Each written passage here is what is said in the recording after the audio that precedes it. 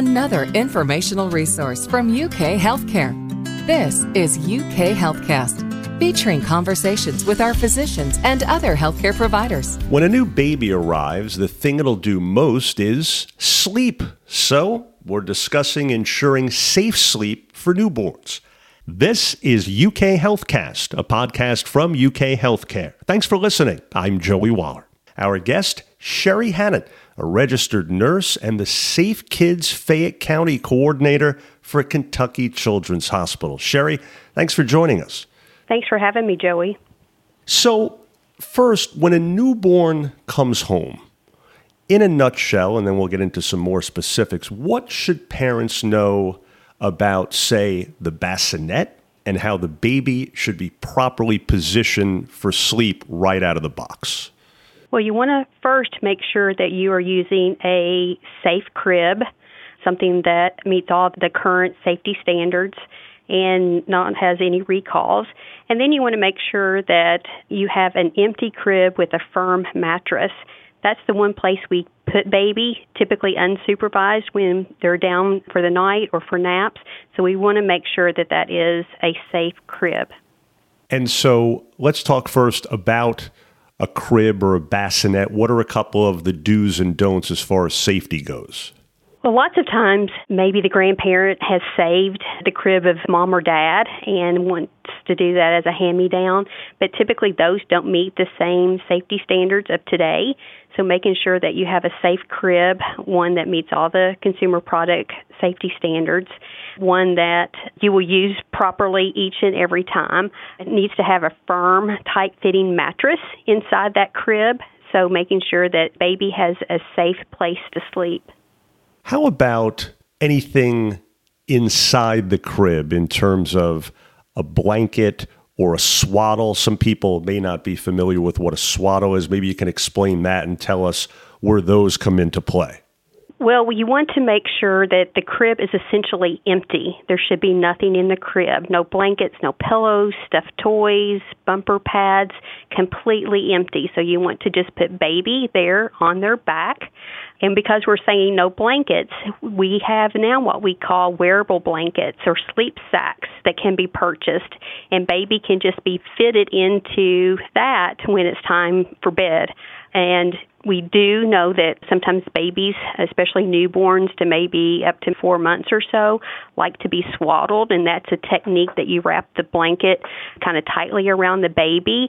And that's okay if that's what your baby likes, but you want to make sure that their arms are kind of down to their side. Their hips and legs have room to move.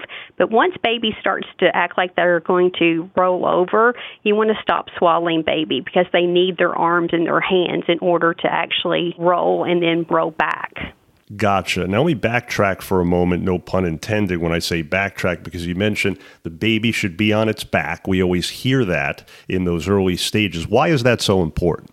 Well, it's different from what maybe grandparents used to do for their children, but it's evidence-based. Baby needs to be face up.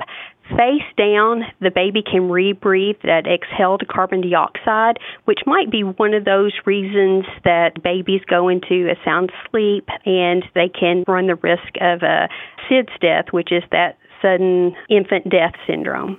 I was going to ask you about that next, so you led me in perfectly, Sherri. When we say SIDS, sudden infant death syndrome, it's something we've heard a lot about over the years. Do we know any more about what causes it today than we did when it first became more talked about years ago? Well, unfortunately, it is still that unexpected, unexplained death of an apparently healthy infant. What we do know is that there are certain safety steps that we can take to try to reduce those risks. There's things that mom can do, not smoke during pregnancy, once baby arrives, not exposing it to that passive secondhand smoke, even using pacifiers, which makes the tongue lie in a particular position so that it doesn't obstruct the oropharyngeal obstruction. You're talking about using a pacifier during sleep? Right. That is one of the things that have kind of helped with the positioning of the tongue. And like I said, it decreases obstruction so that baby's airway is nice and open. If baby doesn't take a pacifier, you don't have to make it take a pacifier, but it has been associated with helping to reduce the risk of a SIDS death. Aha. How about even for short periods? Is it safe to let a baby sleep in your bed with you? Absolutely not. Babies should always be put to sleep in their crib alone on their back. Feed baby, cuddle baby, but if you're tired and you want to sleep, just go ahead and put the baby in the crib, making sure that there's no risk of lying on the couch or even in a chair. Even those things still are kind of like a co-sleeping environment. It's just when you sleep, you need to be able to sleep soundly because parents are fatigued. And when you sleep, you're really not aware of when you move, and baby can be repositioned, and there is a high risk of suffocation with rollovers and things like that when you leave baby in the bed with you. So speaking of risk, going back to when a baby is sleeping on its own, what are a few of the biggest health risks that parents need to avoid? Well, one is overheating baby. Lots of times we think that baby really needs to be bundled and warm.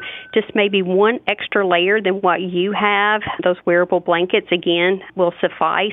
And even American Academy of Pediatrics are even encouraging that once baby comes home from the hospital, when they sleep and just around the house, that you remove the little cute hats that are on babies' heads just to help reduce that overheating risk. But again, making sure that baby is in a crib that has nothing else in it so that if they do move around, that they're not at risk for suffocating. A firm fitting sheet on the mattress that fits well into the crib, any of those things will help reduce the risk of suffocation with baby left alone in the crib.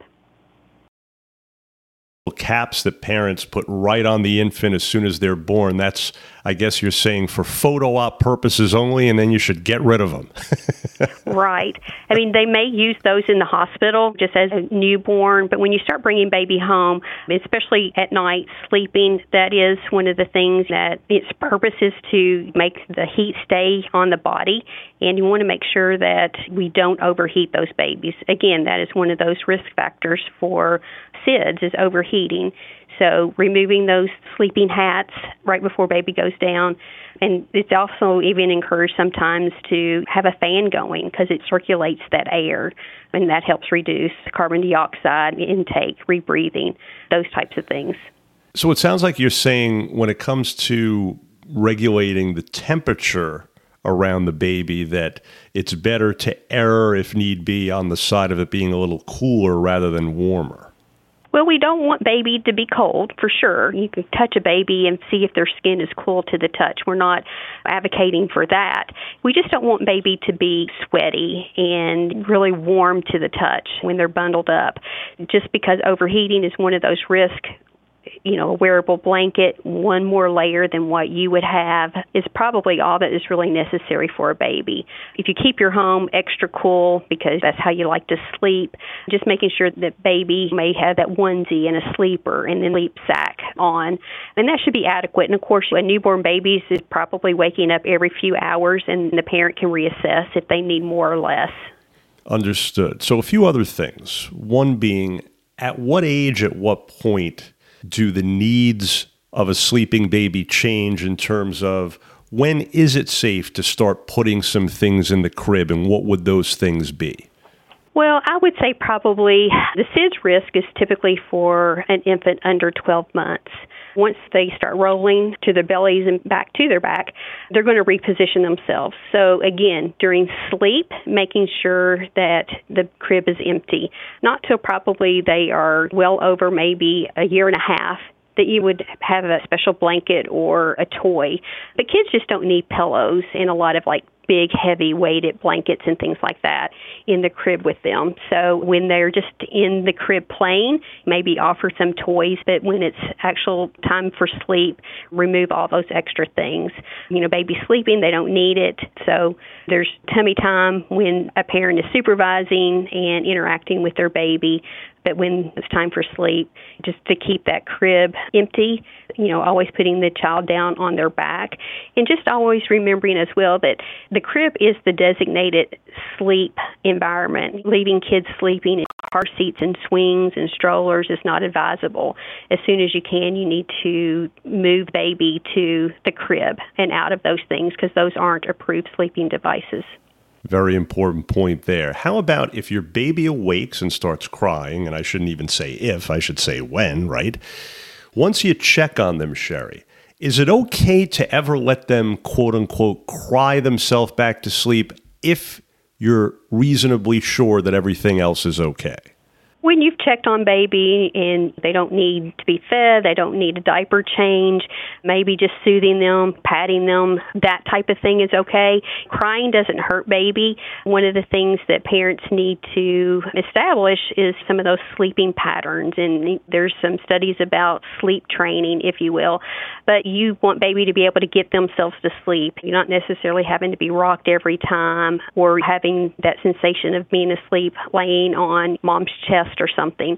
They need to be able to wake up, get themselves back to sleep. But of course, infants, typically, they always need to be checked, and they're just frequent eaters, so they're not going to sleep for very long periods of time. So if it's been 2-3 hours and baby has slept well, check on them, especially if it's been greater than that, because that's usually a pattern of a newborn or a very young baby, is to awaken at least every 3 or 4 hours to eat. Their bellies are so small they can't hold very much, so it's a quick turnaround for feedings. Well, very helpful information indeed. Folks, we trust you're now more familiar with ensuring safe sleep for newborns. Sherri Hannan, thanks so much again. Thank you. And for more information, please call Kentucky Children's Hospital at 859-323-5000. Again, 859-323-5000. If you found this podcast helpful, please do share it on your social media. And thanks for listening to UK Healthcast, a podcast from UK Healthcare. Hoping your health is good health. I'm Joey Wallace.